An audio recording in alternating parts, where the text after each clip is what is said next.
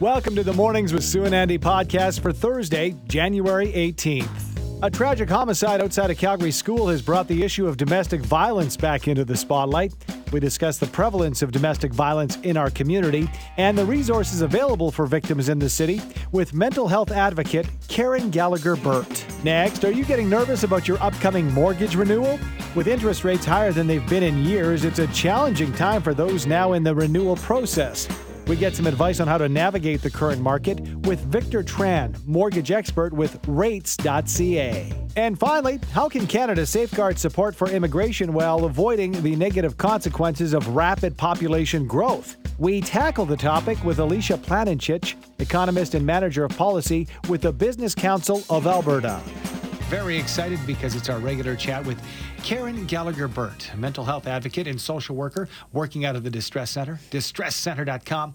Karen braved the elements and came in this morning live. How you doing, Karen? I'm cold, You're but I'm cold. good. Isn't it funny? It's not as cold as it was, but it feels colder. Yeah, it does. Yeah. But it's nice because I said to Reese on the way in that maybe we'll only have 3 months of winter this year. There Might it be is. actually quite nice. Not 6, not 50-50. Yeah. Now, it's unfortunate. We love having you in, and mental health always top of mind for us, especially over the past handful of years, right? Yeah. But then an incident happens, like the grisly incident we were witness to a couple of days ago in the city, where there was a homicide outside of a Calgary school. And we're now hearing more. We had the chance to speak with the police chief yesterday, that this was attached to an incident of domestic violence. And we may not recognize domestic violence impacting those around us. Might know something's off with a friend, but you don't know what's happening in someone's house. Or maybe even in our own lives, things have crept in. Yep. So we want to discuss breaking that cycle, Karen, and how, let's start outside of our homes, because something I said to the police chief is I said, well, what is my responsibility, or what are my tools as maybe a neighbor or a coworker or a family member or a friend if I suspect something is going on? It's such a tough conversation. I think most of us, when there's something that you might have an idea something's going on in someone's home, you've seen little behaviors, you've heard the yelling, those kinds of things. All of us kind of get to that place where we start to talk about it in our homes or with our partners, whatever that might be, but we don't talk to anyone else. And it's one of those areas, Canadians are so polite. Yeah, we want to mind our own business. Exactly. So it's kind of like what happens behind your door happens behind your door. And I think that's where we haven't quite shifted as a society yet, where we realize that how other people are treated is our business in terms of this is crossing a line. Now we're into a criminal act. In Alberta, it's very interesting. If you witness or feel that a child is suffering in some way from neglect, abuse, harm, you're legally obligated under the Child Family Act, I think it's called. That's not right, but you're legally obligated to report it. And if you don't, you can be criminally charged. I had no idea. No, and it's not the same yet with domestic violence. So I always say that what are the laws first? Because the laws are very, very straightforward, particularly around a child. So think about a domestic violence situation. If there are children in the family, there's child abuse going on. So I never thought of it through those terms. Yeah, so for me, that's the lens I look at it through. It's such a private thing, and I think a big part of it is people go to work and maybe there's indications, somebody says something, somebody sees something, but you look at the environment we live in right now, for a person to leave a domestic violence situation, where are they going to live? Where are they going to rent? What are they going to do? So I think I'm going to use a nice big word. I think it behooves all of us to be paying attention to it and to ask questions in a safe way, in a safe manner. It can be simply that conversation that you have with your neighbor when you're taking the garbage out in the back. It can be that little conversation of checking in. Worst comes to worst is you ask someone to check on them. You do an emergency check with police. And the worst comes to worst out of that, in my mind, is that the neighbors PO'd at you. Yeah. And furious. But someone's safe. Well, I would rather err on that side than not. And I know I certainly in my family have had, not just my immediate family, but the next layer, people that have been very angry with me because I've told them something they're doing qualifies as abuse. And if they continue it, then I would have no choice but to report them. Now, I have a legal obligation based on being a social worker. Yeah. But as a human being, I think you have an obligation as well. through your profession, Karen, and as a social worker, and, through your work at the Distress Center, distresscenter.com. And by the way, 24 hours a day, text or chat, 403-266-HELP. Have you noticed an uptick? I think I know the answer to this question, because anytime we have a stressful situation, we come out of COVID, we know jobs are tight, housing is tight, and money is super tight. Well, I think that's the root right now of many things, and I will not say it's domestic violence root, but the root of many things is that we're on the edge with every area of our life. Like I always talk about couples when I've done work with couples. You fight about 5 things. You fight about kids, chores, sex, money, and in-laws. Those are the 5. Those are the 5. That's it. I mean, really, think about any time you've had a disagreement with a partner. It's been usually in one of those categories. Well, if you've done a kitchen reno, we can add that in. Oh, but yeah, no, okay, sorry. Renovations are a subcategory. That's a sub-6. Yeah, exactly. But when you look at that, during the pandemic, when we were so tight in quarters, then there were so many different stressors that we had no control over. And that, to me, was the big thing, is that as human beings, we like to have a certain control of what's happening around us. And that pandemic took it all away. We realized how little control we have. Yeah. And so when you lose that, your autonomy, then guess what? That's highly stressful. And that layer hasn't really left since we've come out of the pandemic from the health perspective. That hasn't switched. We've still stayed high in terms of our emotionality and our response to things. And I find people are still very quick to respond in a negative way. Mm-hmm. I want to shine this light on the fact that the stats are out there, and you'll know a lot better than I will, Karen, as far as when we talk about domestic violence, more so directed toward women, but men can be victims of domestic violence. Yeah, they can be. And there is a shelter in Strathmore. And then we also are able they accept folks who identify who are trans. So there are spaces for people to go that are safe. But I will say that the limited spaces, you've had a lot of folks I know on Global in the last while. You've had Leslie Hill from Discovery House talking about what's going on in that field. Mm-hmm. There's just not enough spaces and resources, period, for anything and anyone. It is a very difficult time, and that's why we're glad to have a resource like the Distress Center and you, Karen. Thank you for taking the time. We appreciate it. Always. You have a happy day for the rest of the day, and hope Sue comes back rested. I just hope she comes back. Cause, it's iffy. There's golf down in Arizona. You know her well. Karen Gallagher-Burt, a mental health advocate and social worker working out of the Distress Center, distresscenter.com. And again, 24 hours a day, chat or text 403-266-HELP. If you have a mortgage renewal on the horizon, you might be waiting and hoping to see rates drop in 2024. Joining us to help you navigate mortgages over the next 12 months ahead is Victor Tran, mortgage and real estate expert with Ratesdot.ca. Good morning and welcome back to the program, Victor. Good morning. Good to be back.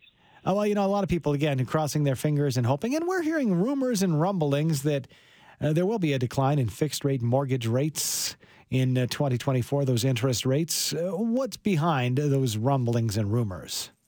That's right. Yeah, you've been hearing that right. So the rates have dropped quite a bit, actually, on the fixed rate side. Variable rates are still the same. We saw almost a full % drop in fixed rates in the past month or so.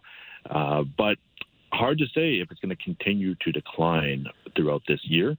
I think it's still going to be a bumpy road. And in fact, today, Canadian bond yields have actually increased again. And mortgage rates, specifically fixed rates, are tied to Canadian bond yields. So some lenders may be forced to increase their fixed rates again. So regardless, I think it's still going to be a bumpy road. Don't expect to see lower rates in the 3 or even 4% range anytime soon. All Canadians up for renewal or in the market of purchasing a home should definitely lock in something soon in case rates do take a turn and start going back up again.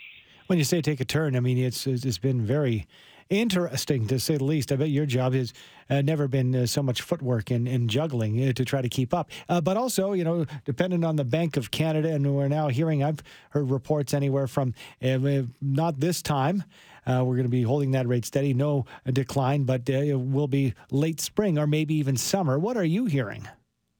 That's right. Yeah, I'm aligned with those market predictions.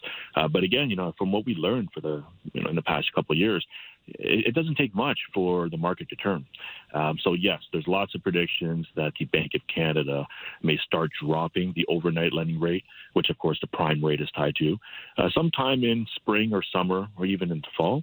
But, again, I wouldn't, set the expectation that the rates will drop for sure.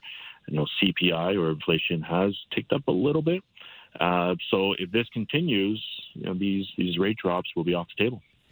Let's talk about, and maybe somebody's, looking at it a different way. They've been on the fixed rate or they've been on the variable rate and they're looking to change things up. I was always told, and again, this is kind of a mortgage 101, but years ago I was told that, when you look at a 25-year average, the variable rate will win every time, but it's hard to convince somebody right now to be at a variable rate. What are the pros and cons of both fixed and variable? If you can put those into layman's terms for us, Victor. That's right. So fixed rates, of course, the rate's locked in. It's fixed. It doesn't change throughout the duration of the term, whether it's a 1-year fixed or 3 or 5 years. You're basically going to be paying the same amount every single month for, let's say, 5 years. So lots of certainty. More stability, of course. You know what you're expecting, and you can sleep at night. Variable rates, of course, there's definitely a lot of volatility with that, especially what we've seen for the past couple of years. So it's going to go up. It could go down, of course. But yes, historically, throughout many decades, the variable rate has outperformed the fixed rate despite the fluctuation in rates. As long as you're comfortable with a little bit of uncertainty, you may save some interest in the long run. But again, there's definitely some instability with that. For the past year or so, I'd say the fixed rate has definitely been the more popular choice. More people are just going for that certainty and stability. But the interest for variable rate mortgages are coming back, mainly because of what we've been hearing in the news and how the Bank of Canada is going to potentially drop the rate by a full 1% by the end of this year or early 2025. So some people are trying to capitalize on a decent discount below prime and hope to catch some of the lower rates as the rates drop. Let's break down the process as well when it comes to shopping around for rates and, talking to a broker as early as you can and, locking in a rate. Is this something, if you can break down some of the parameters, and by the way, speaking with Victor Tran, mortgage and real estate expert with Ratesdot.ca, if you can break that down for us, because, for example, if I were to talk with you or somebody from your office, Victor, and get locked in a rate today, but I think there's a time limit how long that you can hold that rate. If you can break that down for us, but also if a better rate comes up, for example, in 2 months, can I switch? Absolutely. So most lenders and banks will allow customers to lock in a rate for as long as 120 days. So that is 4 months. And that applies to anyone in the market that's looking to purchase a home or anyone that is up for renewal. Anyone up for renewal also has the ability to lock in a rate as early as 6 months with some of the current lenders. But usually it's 4 months, which is 120 days. And yes, if the rates drop, you can always amend that rate or put that request in to apply for the lower rate versus what you locked in for, let's say, a month or 2 months ago. But there's no harm or no cost to do that. So it's always best just to seek advice early, lock in a rate early, just in case rates do climb up again. And I know that, everybody's situation is different, Victor, but, what advice would you give to somebody? Because you'd mentioned, as what I've been reading, and we parlayed back and forth, how it looks like late this spring or in the summer, we might start to see some relief and see that BOC rate go down a bit, which would provide us a greater relief when it comes to mortgages. But if my renewal, for example, were to come up in March, what would be my best course of action if I had a low rate like 3% from before and now I'm staring down, tacking on at least a couple percentage points? What would be my best strategy? If the renewal is coming up within the next 4 months, then definitely talk to the current lender that the mortgage is with to lock in a rate. It's always best to also seek advice elsewhere, right? Not just rely on the current lender, but speak with a mortgage broker or a mortgage advisor that's employed by one of the other lenders out there just to see what the options are. Just to lock in a rate early. Again, there's no harm and no cost. And just ride that out until the maturity date comes up. So in your example, if the maturity date or renewal date is coming up in March, I wouldn't execute or sign any documents until a little bit closer to the renewal date. I'd say about 3 to 4 months, 3 to 4 weeks prior to the renewal date, just in case rates start to drop. But it's also good to shop around and speak with brokers or advisors elsewhere. And you can use that as a negotiating tool or bargaining tactic and pin that against the current lender as well, too, right? Just to kind of force their hand to drop their rates. Most of the time, current lenders are not going to offer their best and bottom floor rate right off the bat. They're going to make you work for it. So if you have some ammo to work with and you have a better rate elsewhere, then it's always best to use that to your advantage. Yeah, I guess going in with as much knowledge as you can and as much leverage in this case as well. Thank you so much for your time, Victor. We appreciate it as always. Thank you. Victor Tran, a mortgage and real estate expert with Ratesdot.ca. How can Canada safeguard support for immigration while avoiding any unintended consequences of rapid population growth? Joining us to discuss is Alicia Planincic, Economist and Manager of Policy with the Business Council of Alberta. Good morning. Thank you for joining the program, Alicia. We appreciate it. Good morning. Thank you for having me. It's interesting because immigration, it's kind of the fabric of Canada. It's something that we do. We take newcomers into our country and, welcome them with open arms. And in fact, I'm reading some of the stats here. We need it because newcomers account for nearly 98% of our population. So it's important, but we've kind of hit a bit of a, I guess you'd say, speed bump. Can you break this down for us, Alicia, when it comes to the current state of immigration in Canada?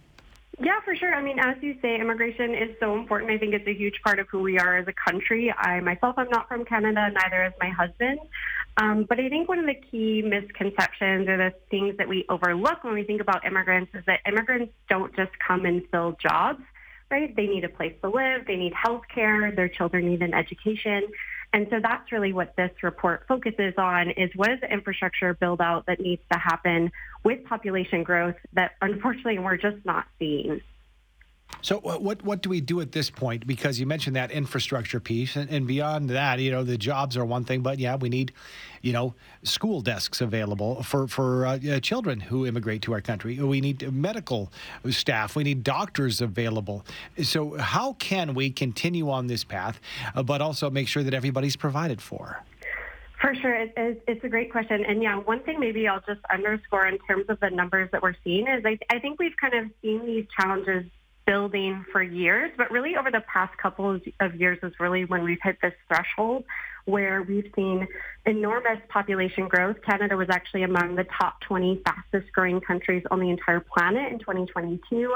Stay tuned for 2023, but I suspect it was quite high as well. And so we just have not seen infrastructure respond as it should or as it needs to. Just to focus on housing, for instance, in particular, that equates to about 400,000 new households, but only about 200,000 housing units were built over that time, right? And so the math just does not add up. We just cannot respond that quickly to that huge of a population swing. And unfortunately, we're seeing this play out in support for immigration levels, where people are growing more and more concerned, not for immigrants themselves, but really for these large numbers. And they worry, can Canada take on this kind of population growth? Specifically, when you look at the demographics, it's popping in terms of Ontario and BC, so these markets with really high housing prices, as well as among first-generation immigrants. They are among the most concerned for these immigration levels. And one thing I'll just add in terms of this growth and where it's coming from is it's actually, PRs, permanent residence, is a part of that, but a huge part of the increase, about 60%, was actually non-permanent residents. So these are either temporary foreign workers or folks who are here for schooling. And these numbers can swing wildly from one year to the next. We don't have a cap. We don't set expectations on these numbers. So it can be really, really hard to respond to. But it's interesting, Alicia, to the extent that we do, I gave that stat earlier, 98% of our growth is due to immigration in our country. We certainly need to have people in our country to operate and to continue moving forward as a nation. However, and I think that, we do mention that there might be some lessening support for immigration, but could it not be the case that you can be supportive of immigration but believe that the number of immigrants that we're allowing into our country each and every year should be, called back a bit at this point? For For sure. And I think, though, kind of the solutions that we raised within this report is, I think, one, we really need a renewed focus on those challenges underlying healthcare and housing that are unrelated to and predate population growth or immigration growth. Things like the fact that we have an aging population, and a primary way that we pay for healthcare is through the Canada Health Transfer. That does not adjust with the fact that the population is aging. So there are these important things and changes that need to be made within the system to be able to support increases in immigration. That said, we also highlight one area that the immigration system itself can help, which is with our selection of economic immigrants. So economic immigrants are those who are selected for basically their economic benefit or potential in the Canadian economy. So we need to be thinking about the jobs that we need in this infrastructure build out, things like healthcare professionals that are needed to keep hospitals from closing, or folks within the trades to help with this wave of retirement that we're hearing about in construction. So I think that's certainly one piece of the puzzle, but it's not the full solution if we don't solve those underlying challenges. Mm-hmm. Just changing our selection process with economic immigrants, it's not going to do it alone. So we really need both pieces. And I think the one good news is we're seeing the federal government is acknowledging the need for a more collaborative approach, thinking with the provinces and municipalities to plan for population growth and think about the healthcare needs and infrastructure needs. But we really haven't seen many details of that plan beyond just saying that we need to do this. And so I think that's what really needs to happen to ensure that population or the immigration support really does remain high in Canada. The support, yes, I get that 100%. And when it comes to newcomers arriving in our nation, policy and even, I guess you'd say, like centers for newcomers and resources to integrate to Canada. I'm sure for a lot of people, it's kind of a shock to be living in Canada, especially with some of the colder weather we've been experiencing. But these things can move a little bit more rapidly. Training people to be resources for the immigrants can, maybe you can get those up and running 6 months, a year, a couple of years. But hearing that the CMHC is saying we need to build 6 million more units in our nation, according to your report, it was within the report, by 2030 to restore affordability. That's going to take quite some time. Is there a Band-Aid solution when it comes to housing the immigrants? Unfortunately, I don't think that there is. I think it just really puts pressure on us to figure these things out. We don't have the luxury of time, and we really need to support municipalities to get building permits out faster, looking at what red tape gets in the way, what are slowing things down, and really support industry to build housing, as quickly as possible to respond to this need. Very interesting conversation and obviously timely. Thanks for your time this morning, Alicia. We appreciate it. Thanks so much. Appreciate being here.